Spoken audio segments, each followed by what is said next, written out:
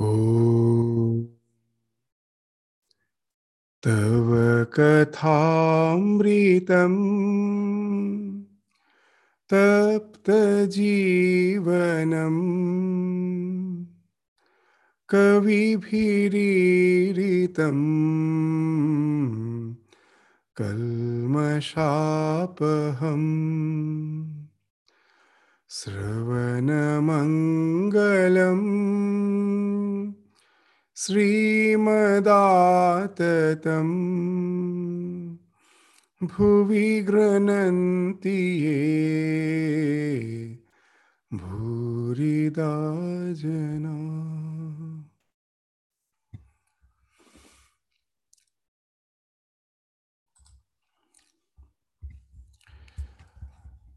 So in the last class, we were seeing that Guru Maharaj is explaining the one who are eternally free. And he was relating to one of those mythological stories which pertains to the bird called Homer, the Homer bird. So just let's read those lines. The Vedas speak of Homer bird. It lives high up in the sky, and there it lays its egg. As soon as the egg is laid, it begins to fall. But it is so high up that it continues to fall for many days. As it falls, it hatches, and the chick falls. As the chick falls, its eyes open, it grows wings. As soon as its eyes open, it realizes that it is falling and will be dashed to pieces on touching the ground.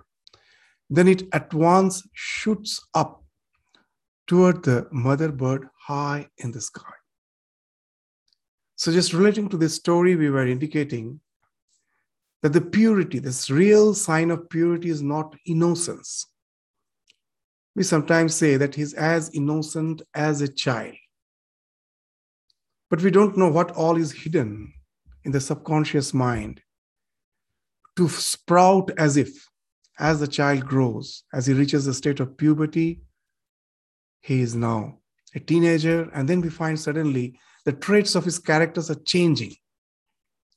So what happened? There's so many latent impressions, samskaras that were hidden in his subconscious mind, which is sprouting. So he was quite innocent, that we equated with purity. But purity is never innocence. It is actually vigilance. You know the way the mind works, you know the subtleties of mind, and you nip them at the bud. You don't allow them to sprout. You're extremely vigilant. You know your mind very properly. So we will just, in the last class also, we mentioned the story of Guru Maharaj. And just as a contrast, we will speak of one of the stories mentioned in Mahabharata. That a king wanted her daughter, the princess, to be married to a very pure soul. So that their children, the idea that in the Vedic society, even in every society, the idea is there. If the mother and father are very pure, if they bring the child through prayer, through austerity, the child is bound to have good samskaras. It's the mothers, the fathers, their austerity, their prayer that brings forth as if a soul of good samskaras as their children. So that's the idea. So the king desiring that his progeny should be very pure. They should be a very good integrated character. So instead of marrying her daughter, giving her daughter in marriage to some other prince, he resolved that he would rather search for someone who is extremely pure. And the story goes like this, very interesting. The king's, the other emissaries, the spies, they were in search of such a pure soul, and they found that inside the forest there is a rishi whose son, as he is not exposed to the external world, he has grown up. but he knows nothing of the ways of life. And he's very, very pure.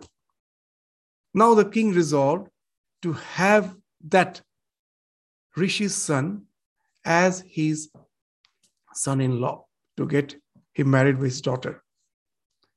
So now, how to get him? The story is very interesting. It is the princess, the friends of princess, the Sakhi, all the mates of the princess. They are also female, they are also girls. They disguise themselves as boys.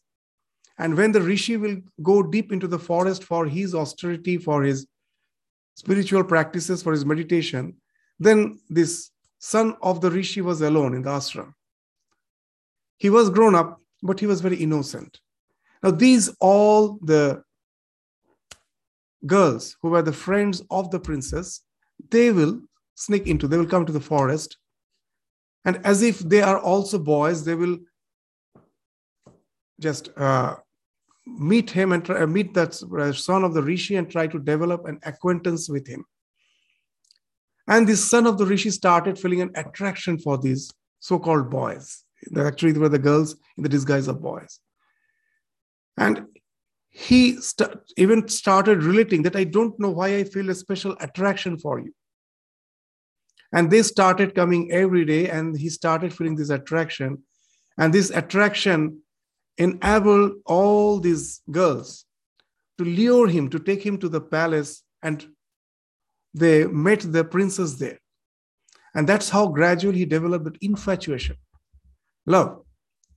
And at last, when everything was revealed, there was no other way. They had such a strong attachment for them. There was no other way than to get married. And that's how the king's resolution, king's wish to get the son of Rishi as his son-in-law was fulfilled. So what it speaks of? It speaks of that innocence. It's not purity. Suppose we are somehow that a child has not been exposed to the external ways of life. He may appear to be pure. That's what happens even in the present day. As long as the child was with his parents, he appeared to be very innocent. Now he's going to the university. He's getting an exposure. And then we find certain traits of character are manifesting. So purity is never innocence. It's the maturity which we grow through experience. If we are not the Nitya Siddhas, those who are not the ever perfect, most probably they were bound. They have gone through the experiences of life, and they know very well how the mind gradually ensnares us. They have learned it, but they now don't want to be ensnared. So they have to be extremely vigilant. They have to be very, very cautious about the ways of life. In our life, we will find that many people, it is their confidence which becomes the cause of their fall. They think, I will go to the party, I will go mix with everyone, but I won't get affected. I am quite matured. But we find that it's never the case. Gradually, we will find that situation do affect us. The one who has proper intentions will never go there. What's the need? They will avoid the situation because the ways of the mind is such, it will draw us if we allow them to be in such circumstances. And that speaks of that vigilance. As we were indicating in the last class, let's see what's the sign of vigilance. Let's see how that Sri Ramakrishna resolved of the life of renunciate. And when he finds that indication in the mind of Holy Mother coming up with that question, will all of them die? When Sri Ramakrishna was indicating that what is the need of having children? Just see, in those days, there was the infant mortality rate was very high, extremely high, because of all those pandemic diseases, all cholera, malaria, flu. So they were rampant in the society, and we find the children were also affected. The children mortality rate was very high, and that's what Sri Ramakrishna was indicating. The first child is born, it will die of malaria. The next child is born, it will die of cholera. And that's how he was relating. And then suddenly Holy Mother from behind the veil, in a soft voice, just remarked, will all of them die? Immediately Ramakrishna jumped up. He was as if having a very casual conversation with Holy Mother. But suddenly he became very serious. He jumped up and what he told, oh, as if I have stamped on the tail of a venomous snake. And he goes inside. Holy Mother feels extremely embarrassed. She also runs inside the house. What that story shows, that when the Holy Mother as a young girl asked that question, will all of them die? Immediately Ramakrishna understood that there is an expectation for biological child. Otherwise, why will she ask, will all of them die? And immediately all the fun stopped. He jumped up, immediately left that place. So this speaks of that vigilance. You don't allow even a small desire to find place in your mind. You're extremely vigilant. For us, from below the pond, the sanskaras in the form of bubbles are coming up. We only see when it has reached the surface and bursts. And then we have almost no control over the situation. But the evolved soul can see the bubble coming out from the subconscious mind and can take care of it from there itself before it gets the strength to overpower him. And that's the Homo bird. Before the fall, it flies up. It knows once it falls, it's gone. It flies up. So that speaks of the tremendous vigilance that never get caught. They never come into the situations that can really ensnare them. Before that, they have already detached themselves from such situation. So that's the sign of purity. While explaining the Nitya Siddha, with this allegory, he's actually explaining us that what purity means. For most of us, as we were in the last class, we were indicating that if a sand particle falls on our skin, we don't feel it. It's there. It in no way irritates us. But the same sand particle, if it falls on the eyeball, immediately we find how irritating it is. So in the scriptures, they give this example to explain the state of a spiritually evolved soul. Sometimes we don't understand them. We just say that he is actually extremely sensuous. Why? A little discussion or fun about sensuous matters, which we take casually, it's not affecting us. The so-called spiritually evolved soul will suddenly run away from that place, apparently make us feel that he is extremely affected by all those discussions, as if his condition is worse than us. That's what apparently we make the mistake. But actually, he's extremely sensitive. He know very well that the thing which appears to be casual is not that casual. It is seeping into your psyche to create a very strong impression. They're already there. They will simply bring that from the subconscious mind and immediately overpower you in no time. So that's the sensitivity. Sometimes we mistake that by thinking that he's actually extremely sensuous. It's just the opposite. He's extremely sensitive and immediately leaves the place. So that's the thing which we indicate by saying that purity is vigilance. It's not innocence. It's a tremendous vigilance. And that's what we find from that story of the Homo bird. Now let us proceed to what Sri Ramakrishna has to say about Narendra. Still, he's continuing. At this point, Narendra left the room because this topic of the Homo bird came in relation to Narendra, that Narendra is like that. They're Nitya Siddha, they never get caught. So when Ramakrishna was praising him so highly, naturally he felt a bit embarrassed. In front of others, he was so presence of others, he was being praised. So after all, he's a very humble soul. He never liked that to be praised, to be projected in front of others. This real pure souls, that's another sign of purity. They never advertise. Sri Ramakrishna used to say that, has warned us in some other place in the gospel. If you see a holy man with a hoarding, with a sign, never believe him.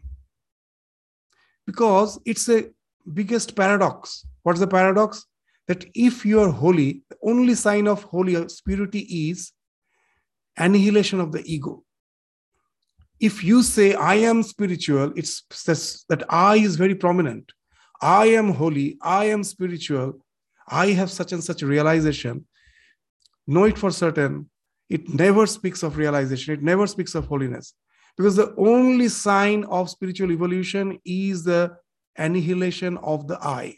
As Sri Ramakrishna again have indicated, when someone asked, how shall I be free? His immediate answer was, when I cease to be. When the I ceases, in no way he is going to project himself. Otherwise, spirituality becomes an easy way of projection. You will find in the world, those who are as such not wealthy, not established, they tend to be spiritual. But in 99% case, what happens actually? Everyone wants identity. Among those people who poses to be spiritual, know it for certain. 1% is, of course, genuinely spiritual. As they have distaste for other thing, so naturally they have no wealth, they have no position, they are quite happy with the life they are leading. But for the other 99, it's just the opposite. They were not capable of being in that position, but at the same time, they want identity. And it's a very easy way to pose yourself as a spiritual person and try to get the attention of others. So that's why Sri Swami Vivekananda in one place have told very nicely that in this world, to be spiritually minded itself is very difficult. But those who so-called profess to be spiritual, know it for certain, out of that 80% are humbugs. 15% are mentally deranged. That most probably they were trying, but because of lack of proper understanding, just the way how we get mentally deranged, just to be very frank, that if you go to the gym today and you find that some who was really a strong bodybuilder, for a long time he is practicing, he has very strong body, well built, and he does push-ups 100 times easily. And now you get inspired and you try to do 100 push-ups. What will happen? Simply, your muscles will cramp and you will be injured, isn't it? And that's what happens in spiritual life. There are 80% are humbug. But with the 15%, what's that? They were too eager. They never gave this importance to the fact that shanai, gradually I have to grow. In one day, I cannot think of just getting established in samadhi. I have to take care of my psyche. It has to grow, but it has to grow gradually. I cannot just think of becoming a spiritually illumined soul in one day and resort to some impractical practices. That speaks of that 15% derangement. And then he says the remaining 5% somehow sincerely are progressing towards the goal. So it's not a very easy journey. Every time, every moment, the same Maya, which hoodwinks us, is going to hoodwink us, even when we resolve to take the spiritual journey. So we should be very vigilant. We should be very objective to ourselves. We are objective to others, but we very fondly caress our own ego. We have to be very sternly objective to that. Judge that also the way I judge others. Actually, it's just the other thing. I have to stop wasting my energy in judging others and use that energy to judge myself. And then only the spiritual progress is possible. So it speaks of that tremendous vigilance. And you find the sign that why Naren, the moment he's praised, just the opposite thing happens. He's leaving the room. He finds it is a bit embarrassing. He doesn't like it. At this point, Naren left the room. Kedar, Prana Krishna, M, and many others remained. They were sitting there. And now Ramakrishna continued his praise about Naren. Master, you see, Naren excels in singing, playing on instruments, study, and everything. The other day, he had a discussion with Kedar and tore his arguments to shreds. All laugh. So he was so much praise for Naren. There's a very interesting, amusing incident in the life of our 13th president, Swami Ranganathanandaji. He was well known throughout the world for the gift of gab. He's a very nice orator. Even here, Australia, so many times he came. He could really inspire people through his speech. Of course, his wonderful life and speech. He was the 13th president of our order. And now in his lectures, we'll find a lot of reference of Swami Vivekananda. So one day in Belur Math, he was there for some time. He was at that time the vice president of the entire order. and he was staying in Hyderabad. He was the president of our Hyderabad center.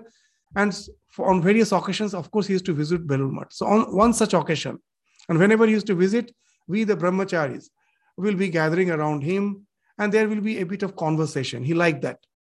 So one day, one brahmachari, by just casually told, Swamiji, in your lectures, you refer to Swamiji so much, but there's no very few references of Ramakrishna. That's what he indicated. And then what Swamiji told is very interesting. It was, you see, you know that how Ramakrishna used to find out that what is the nature of the other person. He will ask about Naren, that how is he?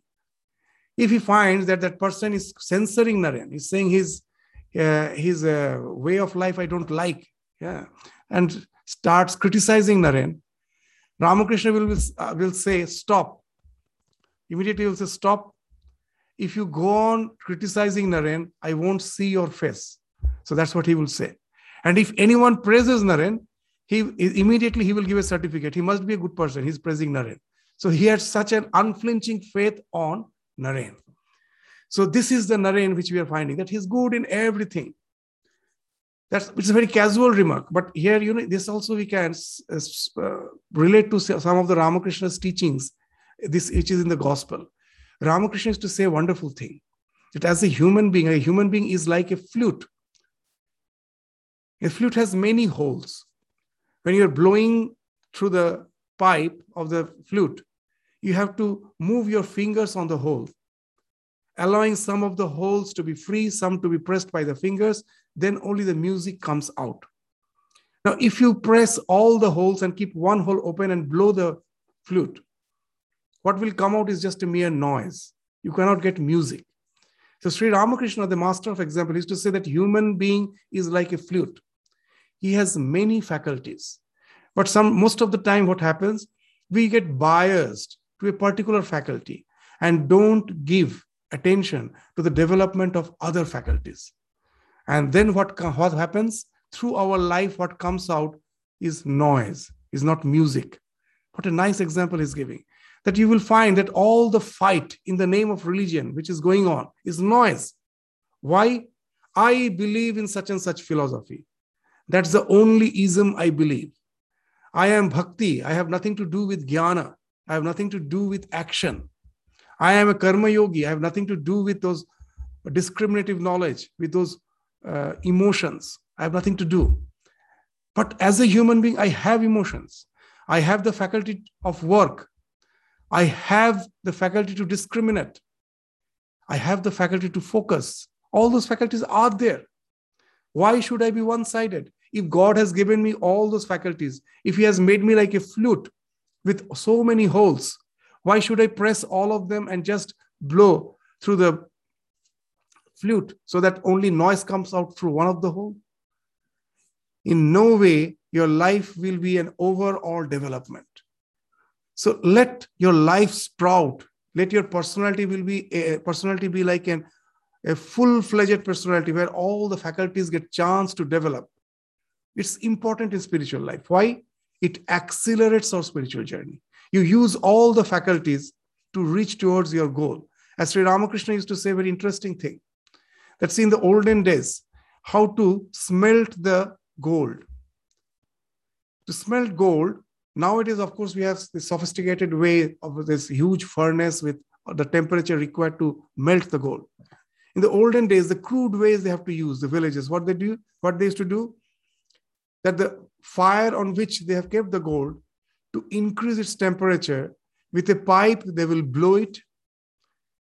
In hand, they have some hand fan, huge hand fan. They're also using that when they're blowing through the pipe. At the same time, they're using the hand. And with the feet, there's some, the paddles are fixed, like the cycle, this paddling, there's some paddles are there.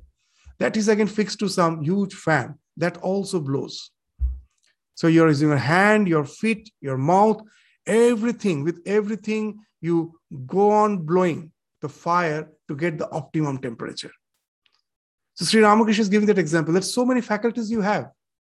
Why don't you use all of them so that your spiritual journey gets accelerated? It gets intense. So that was the message of his life. And that's what we find, that's why he's praising, that he knows singing. But after all, he doesn't sing some just all ordinary song. It's meant for practicing his devotion. Playing instrument, that also is for his devotional practice, his studies, everything. All his faculties he is using. I cannot meditate all the day. What I do other time, I use other faculties to get engaged in that same thing in different ways by using all my faculties. That's why in our scripture they say, Sa kala ya vimuktaye. That's performing art which liberates. It's not just for the tingling of your nerves and for excitement. The way we use the performing arts nowadays with all those hip-hop musics. If any patient is there in the hospital and nowadays they have understood that your music is therapeutic, those all hip-hop musics won't work. You have to have very soft classical type of music. And that really we find is therapeutic. It's good for your body. It's good for your mind. In the hospital, when they play music, it's always those classical music, which are very slow and soft. What it speaks of, it really helps us to transcend our limitations of body-mind complex. How? By enabling us to enter into a flow. That flow is a very wonderful idea in psychology in the present day. So even when you're listening to a music, you become so focused, the other things falls off. It is as good as a deep contemplation. Everything falls off. The bliss that comes out of it from that state of egolessness, where your awareness of your own body-mind complex has fallen off. Your mind has been drawn by that kala, by that performing art. It immediately gives a tremendous relaxation. You know why? Because unknowingly, we are carrying the baggage of our worries, tensions, our latent impressions. It's always with us. It's so long with us. For life, it is with us. Sometimes, though it is weighing us down, we never realize that. We have got habituated by it. But somehow, if someone pulls it down and keeps, then we find the difference. Oh, I feel so relaxed. I never realized that I'm carrying such weight. And that's what happens when we enter into that flow. For the time being, all the baggages has been taken away from you. And you enter into a state of bliss, relaxation, let go. And that's what happens even in meditation. So that's the thing. Why not we take the help of all of them to enter into that state of flow, which speaks of our spiritual evolution. The more you can get rid of all these worldly baggages, the more you get automatically identified with that. And Naren has that faculty to relate to all those traits of his character to excel. And that's why Sri Ramakrishna is all praise for him. You just see, he excels in singing, playing on instruments, study and everything. And even in discrimination. The other day he had a discussion with Kedar and tore his arguments to shreds. When the meeting broke up, the devotees sorted in the temple garden, loitered in the temple garden. M went in the direction of the Panchavati. It was about 5 o'clock in the afternoon. After a while, he returned to the master's room. There on the small north veranda, he witnessed an amazing sight. So for the first time, he is going to witness Samadhi. That's what we discuss now. Sri Ramakrishna was standing still, surrounded by a few devotees, and Narendra was singing. Just now we were saying that how music can take you to that state of flow, can lead you to that samadhi. That's indicated here. Aim had never heard anyone except the master sing so sweetly. Naren's voice was something wonderful. So about Naren's voice, what to speak of his singing, even the way he used to speak.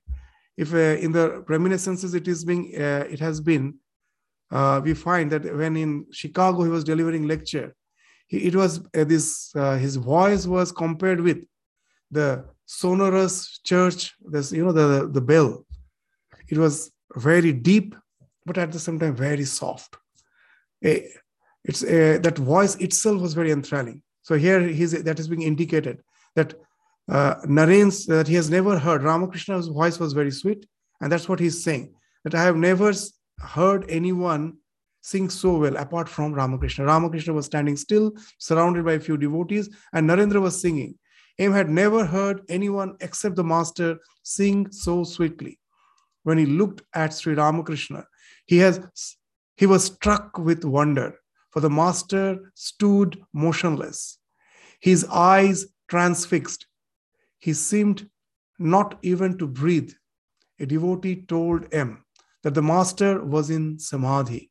M had never before seen or heard of such a thing. Silent with wonder, he thought, is it possible for a man to be so oblivious of the outer world in the consciousness of God? How deep his faith and devotion must be to bring about such a state. That's the idea of Videha in the Yoga Sutra. That through the flow, you enter into such a state. Your total mind is absorbed in that divine contemplation. It has made you totally oblivious of your surroundings, not only that, of your own body. And there are, even in the life of Ramakrishna, we will find much later when he was suffering from cancer. When he was in samadhi, the doctor was present. He doubted that can a man be really that motionless, or is he feigning? And in the medical science, the way to find out whether a person is in coma is to touch the eyeball. Even in deep sleep, if you touch the eyeball, the person will react. But when he is in coma, if you touch the eyeball, there is no reaction. And the doctor was amazed. There was no reaction. He touched the eyeball. He was total bodilessness, that no sense of body has went to that type of that state because of tremendous absorption. So when we read in the scriptures, that's what these lives are so important, because when we read in the scriptures, we doubt. Sometimes we feel that these are all exaggerations. Can it ever happen? So the lives of these holy men are the living commentary of the scripture. By seeing that, we get convinced that these are not mere words. It can happen. And that's what has happened in Mahendranath's life. For the first time, he was amazed. He could never believe that such is possible. So he finds that Ramakrishna has entered into that state of samadhi. What samadhi? The samadhi means Triputi Bheda is samadhi. That sometimes we may feel that, I have experienced such a nice meditation. Most probably it is samadhi. No. The only proof of samadhi is what? When you forget yourself. You're so absorbed in the object of meditation that you have become one with it. For the time being, you forgot yourself. Just that's what the Triputi Bheda means. There's, even when my mind is very much focused, still I have the distinction of three things. Triputi, what are they? Dhyana, Dhyata, Dheya. The one who is meditating is Dhyata. The object of meditation is Dheya. The process which connects these two is Dhyana. So he's aware that he is meditating on something. But when the samadhi, what's that samadhi happens? That your amness has totally collapsed. You become one with the object of meditation. It's very difficult to describe. But that's the state which speaks of so much absorption. Even in psychology, we can understand that our mind has a limited power of focus, of processing information. When I'm talking to you, if someone calls me, I can hear. Because just to talk, I need only a small part of my mind.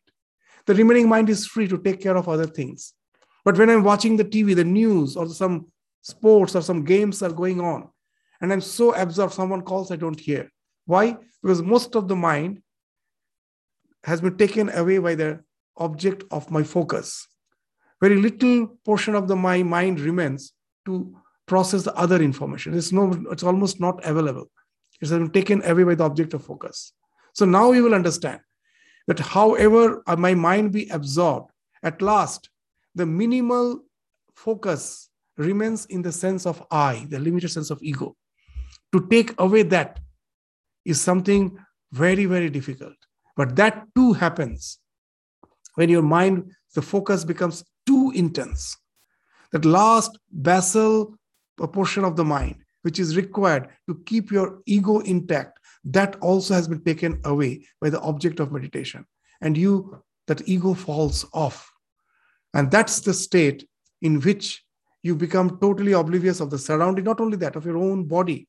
Someone has to hold you, otherwise you may fall. His body becomes stiff, just like stiff and so motionless that by itself it cannot stand. Someone has to hold, otherwise he may fall. And that's the state in which Ramakrishna was. So all this description becomes palpable in one moment if we can see such a person. And that's what is the cause of the amazement of Mahendranath. Seeing the master in that state. For the first time in his life, he's observing someone in the deep state of samadhi. And what Narendra was singing, he was singing a song,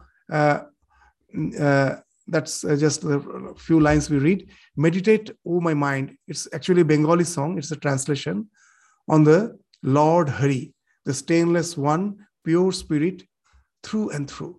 It's the exact words are Chidananda Sindhu Nire Premananda Lahori. So it's that's the translation of that song is being written in English.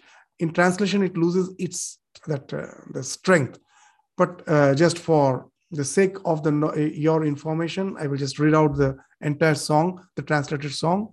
Then meditate, O my mind, on the Lord Hari, the stainless one, pure spirit through and through. How peerless is the light that in him shines. How soul bewitching is his wondrous form. How dear is he to all his devotees. Evermore beauteous is fresh blossoming love that shames the splendor of a million moons. Like lightning gleams the glory of his form, raising erect the hair for very joy. Means getting horripilation because of your communion with the divine. So these are the mere words for us. But Ramakrishna was like, in his own words, like a dry matchstick. It needs a little friction and immediately to flare up. For us, we are like a wet matchstick. We are just being moistened by all the so-called the worldly way of life. So even after 100 strikes, it doesn't get lighted up. But he was like a dry matchstick. Just a little strike is required. Immediately, it flares up all the spiritual faculties and takes him to that samadhi. That was the song which Naren was singing, which led Ramakrishna to samadhi. And when he's coming down, that's being explained. The master shuddered when this last line was sung. His hair stood on end and tears of joy streamed down his cheeks. Now and then his lips parted in a smile. So in Bhakti Shastra, they speak of the sattvic, this bhava. There are 8 expressions of the sattvic bhava. What are they? Stambha, you become motionless. That was indicated previously. As your sense of the body falls off, you become motionless. Stambha. Sweda, this sweating profusely. Because there is a tremendous action in inaction. Apparently the body is still, but the mind is extremely focused and it needs tremendous mental power, tremendous energy to keep that focus. That's why you will find that in spiritual life it is being mentioned that don't fetter away your energies in the sense of pleasures. Because for that to be established in that realization, you need tremendous energy. So this speaks, that's why that of this profuse sweating. He is motionless as if doing nothing, but that so much of energy is required to keep that mind in that high state of focus. Sweda, sweating, romancha, you get these goosebumps because of that union, the joy which emanates from that type of union. It gives you horripilation, that romancha. And if you try to just talk when we are extremely emotional, when we are extremely filled with emotions, what happens? We find our voice gets choked. So that's being indicated. Swara bheda. You get choked. Vepathu, your body starts trembling. And the other characteristics also has been spoken of, like Asru, the tears flows down. And then the last thing is Pralaya, unconscious, when he cannot bear anymore with this so much of this onslaught of emotions. It at last can result in that losing total consciousness. So that is the state of Pralaya. So these are the 8 sattvic bhavas which we find has been indicated in the scriptures. And as these words really become enlivened, when we see all these signs and symptoms finding expression through the life of Sri Ramakrishna. And that's why God comes down to make the scriptures meaningful. The scriptures are there. God speaks nothing beyond the scriptures. But the scriptures, something becomes totally incomprehensible because we don't find any example which actually can explain the scriptures. So they come down to exemplify the scriptures and to bring back our faith on the words of the scriptures. And once we get the faith, then only the motivation comes. Otherwise, we will take them mere poetry. It will never help us to internalize those things in our life. So there is 2 words, Vigraha and Ahangraha. For most of us, the deity is a Vigraha. We go to the shrine with folded hands, we pray that you are the pure, I am impure. I come and bow down because you are the sign of purity. But that way, that purity is not helping me. If I am impure, then how it avails that Lord's purity, how it avails in my life, how it helps me in my life. So that purity has to be internalized. So that Vigraha should become Ahangraha. The Lord no more should be in the shrine. He should be in your heart. He should be enshrined in your heart. And if he's enshrined in your heart, you become the temple. And if you become the temple should be clean. It should be perfectly clean. We never keep the temple untidy. It should be perfectly decorated and clean. And that's what your mind should be decorated by all those good values.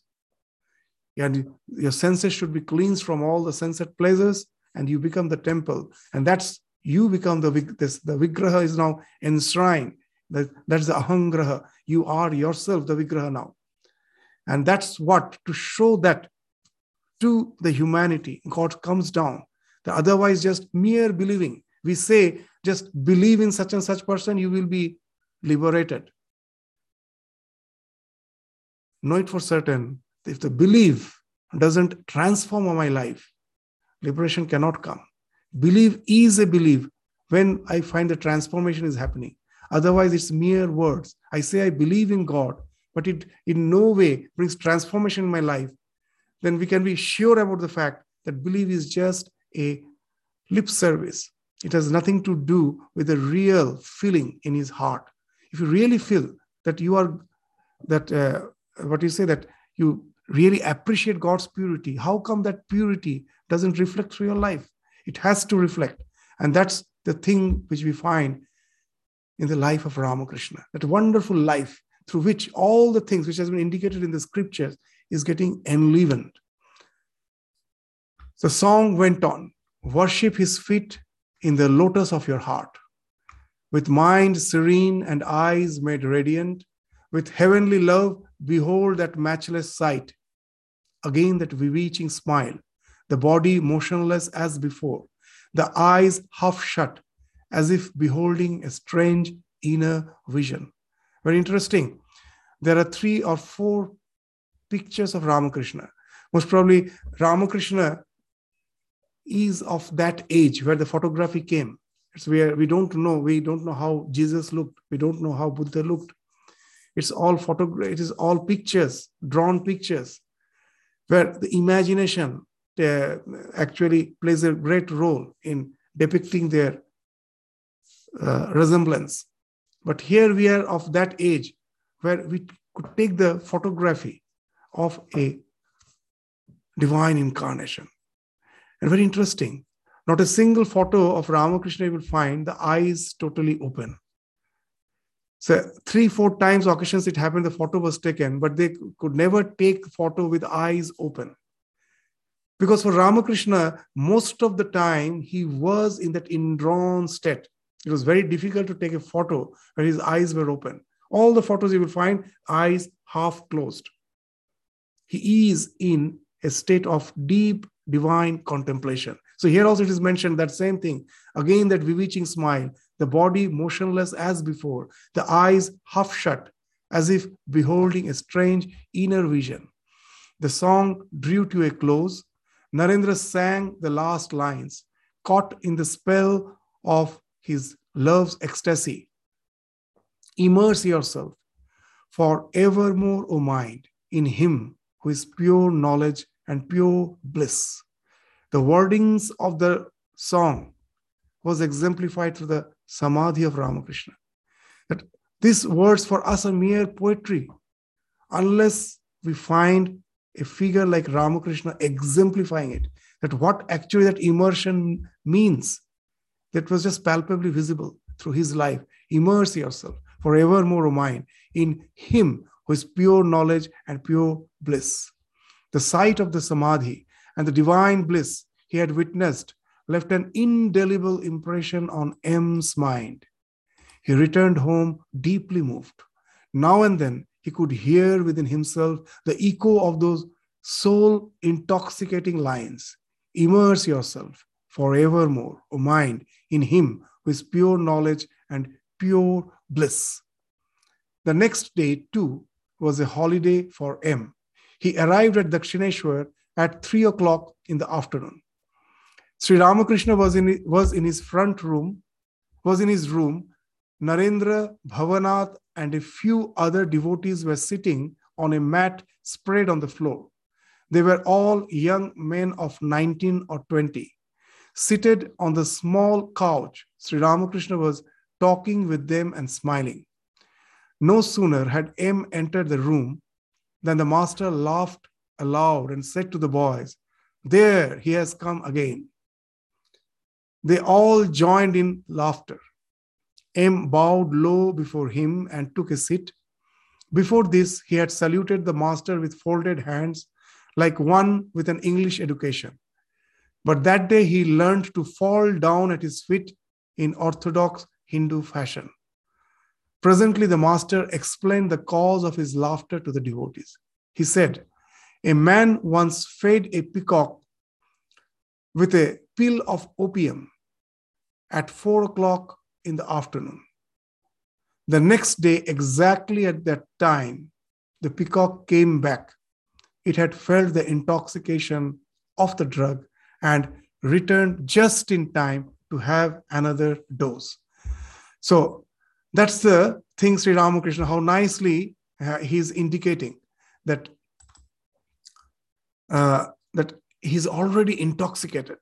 The last day he came, and this is the intoxication in a very good way. That all other intoxication binds us. This is the intoxication that is going to liberate us. But Ramakrishna was having a fun with the other boys by relating this intoxication in the form of an allegory. M thought this intoxication is very interesting.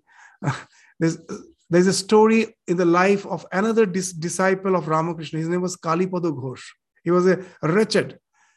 He was such a drunkard, means his wife came to Dakshineshwar long back and went to Ramakrishna to ask that, "Can you give me some, this herbal medicines or something by which this in India, the practices are there. So you go to holy man and say that I have such and such difficulties. They will give some herbs which they say has been made vibrant with some spiritual power through some mantras. All those type of beliefs are there. Now the general people come to holy man for such thing only. They are not attracted by his spiritual life. That some power they should have, and they should be helped with the help of those powers. They should be helped. So Kalipada's wife went long back to get some decide like this totka, some herbs which has been made powerful with some mantras. And Ramakrishna felt amused because he never did also practice. So just to make a fun, what he told, it's not me. You pointed to the Nahabat, where Holy Mother used to stay, and told, you go there, you will find a lady. She can give you all those things. And this she went to Holy Mother, and when she related that I have been sent by him that you can give something to cure my husband from this from being a drunkard, Holy Mother understood that Ramakrishna is playing pranks. So he told, no, it's not me. He is just joking with you. Go back to him. You fall at his feet. It is he who can help you. And this went on 2-3 times. Whenever he's going to Ramakrishna, he's sending him back to Holy Mother. Holy Mother was not in a mood to make fun. He seriously told, you go to Ramakrishna. But at last, when he was again sent back, after 3 times, he was sent back to Holy Mother. Now what Holy Mother did, every day she used to do some puja, some bilwa leaves, some flowers. After that puja offering was remaining there, he again touched it in the feet of the Ramakrishna's photo was there in his room, in her room. She touched and just packed them in a small piece of cloth and gave it to her and told, you keep it. After 12 years, this Kalipada came, that also totally drunk. And seeing him, Ramakrishna immediately realized, who is he? Seeing him, he told, after tormenting his wife for 12 years, he is here again. He is now here. And this Kalipada was so shameless. After coming to Dakshineshwar, he asked Ramakrishna, do you have wine? And Ramakrishna was very amused. He told, yeah, I do have, but it is very costly. Well, is it a British wine? Well, it is even costlier than that. So that's what Ramakrishna indicated, that he has a wine which is extremely expensive. Kalipada took it literally. Later he found out that what Ramakrishna meant is the wine of divine love. It is very expensive. It is much more powerful than this ordinary wine. It can intoxicate you. You lose your consciousness in the love of the divine. The world becomes oblivious. What can be more powerful? That's the powerful thing. And that's the thing with which Master Maharsh has been intoxicated. A small dose of it. And that's what he's indicating. A man once fed a peacock with a pill of opium at 4 o'clock in the afternoon. The next day, exactly at that time, the peacock came back. It had felt the intoxication of the drug and returned just in time to have another dose. And thought this a very apt illustration. Even at home, he had been unable to banish the thought of Sri Ramakrishna for a moment. His mind was constantly at Dakshineshwar, and he had counted the minutes until he should go again. In the meantime, the master was having great fun with the boys, treating them as if they were his most intimate friends. Peals of side-splitting laughter filled the room as if it were a mart of joy. The whole thing was a revelation to M. He thought, didn't I see him only yesterday intoxicated with God? Wasn't he swimming then in the ocean of divine love? A sight I had never seen before. And today the same person is behaving like an ordinary man. Wasn't it he who scolded me on the first day of my coming here? Didn't he admonish me saying, and you are a man of knowledge? Wasn't it he who said to me that God with form is as true as God without form? Didn't he tell me that God alone is real and all else illusory? Wasn't it he who advised me to live in the world unattached, like a maidservant in a rich man's house? This same man, he's just making fun with the young boy as if he's also one of them. So this is the thing even Shankaracharya indicates. There's a sign of a realized soul. He is in no way attached to any particular way of living. Why? When the ego falls off, even our behavioral pattern is linked with the ego. Just the way you will find a small child is in no way linked to any particular mood. This moment, they most probably have fight with some other children or with a sibling. The mother comes and says, no, you shouldn't fight. And the next moment you will find they're just going just with their hands on the other shoulder. Now they're friends. It doesn't take 5 minutes. Their mood has changed. The lesser the ego, the lesser is our identification with the so-called our personality. We all, the Ramakrishna is one thing which Swami Vivekananda told, that everyone says that I am full of knowledge. Actually, I am devotion. My external is knowledge. Ramakrishna was just the opposite. Externally, he was full of bhakti, but inside the core, he was knowledge. Nothing can swerve him. So why I'm saying this, that, for most of us, our personality is like a mollusk. We all are so vulnerable inside. Outside, we make a show of our personality. As Ramakrishna jokingly used to say, you see these men with so thick mustache, you go and find at their home, they're all the slave to their wives' whims and fancies. So that's what he's saying, that all these are pretensions. You just throw a stone, the outside, the mollusk, that hard covering is broken, and it's all vulnerable. It's all just that pulp. So all our external behavior is just like a mollusk, but he is the real vertebrate. Outwardly, he's so mixing with all, playing, having fun, but nothing can swerve him from his realization. A little spark of the divine talk will again take him there. These external things. He did it to a certain extent consciously. You know why? He used to say a very interesting thing, that unless you give the young one a little, if you like fish, then you will like the smell of the fish. So he used to say, don't give them fish.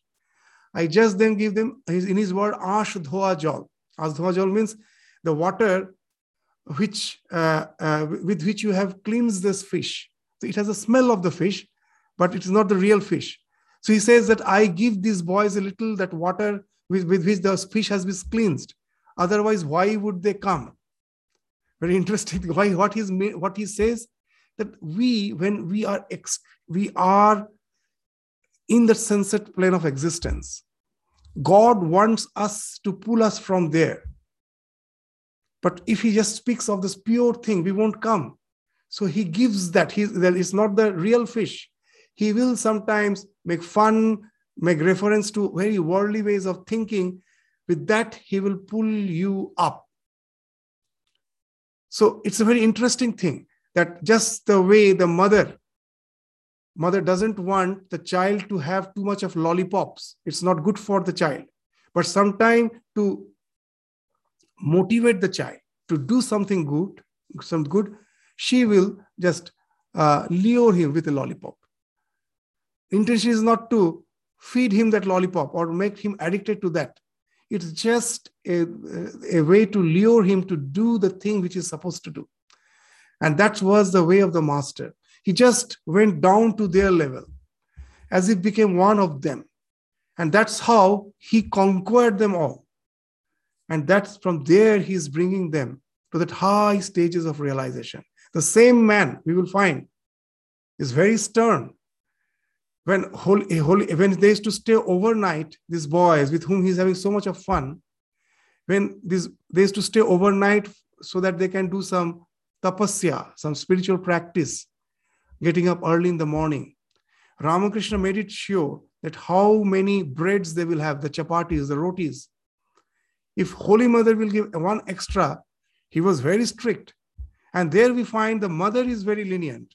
She will say, I will take care of their destiny. You need not have to bother. So here we find this wonderful balance between discipline and grace. Wonderful balance.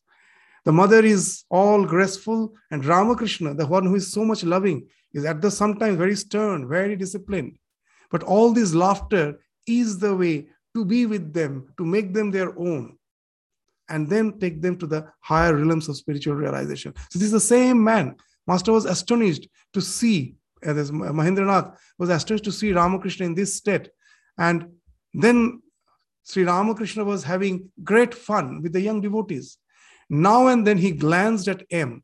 He noticed that M sat in silence. The master said to Ramlal, you see, he is a little advanced in years, and therefore somewhat serious. He sits quiet while the youngsters are making merry. M was then about 28 years old. He was a bit senior to those boys. They were in their teen age. He was 28 years old. The conversation drifted to Hanuman, whose picture hung on the wall in the master's room. Sri Ramakrishna said, just imagine Hanuman's state of mind. He didn't care for money, honor, creature comforts, or anything else. He longed only for God.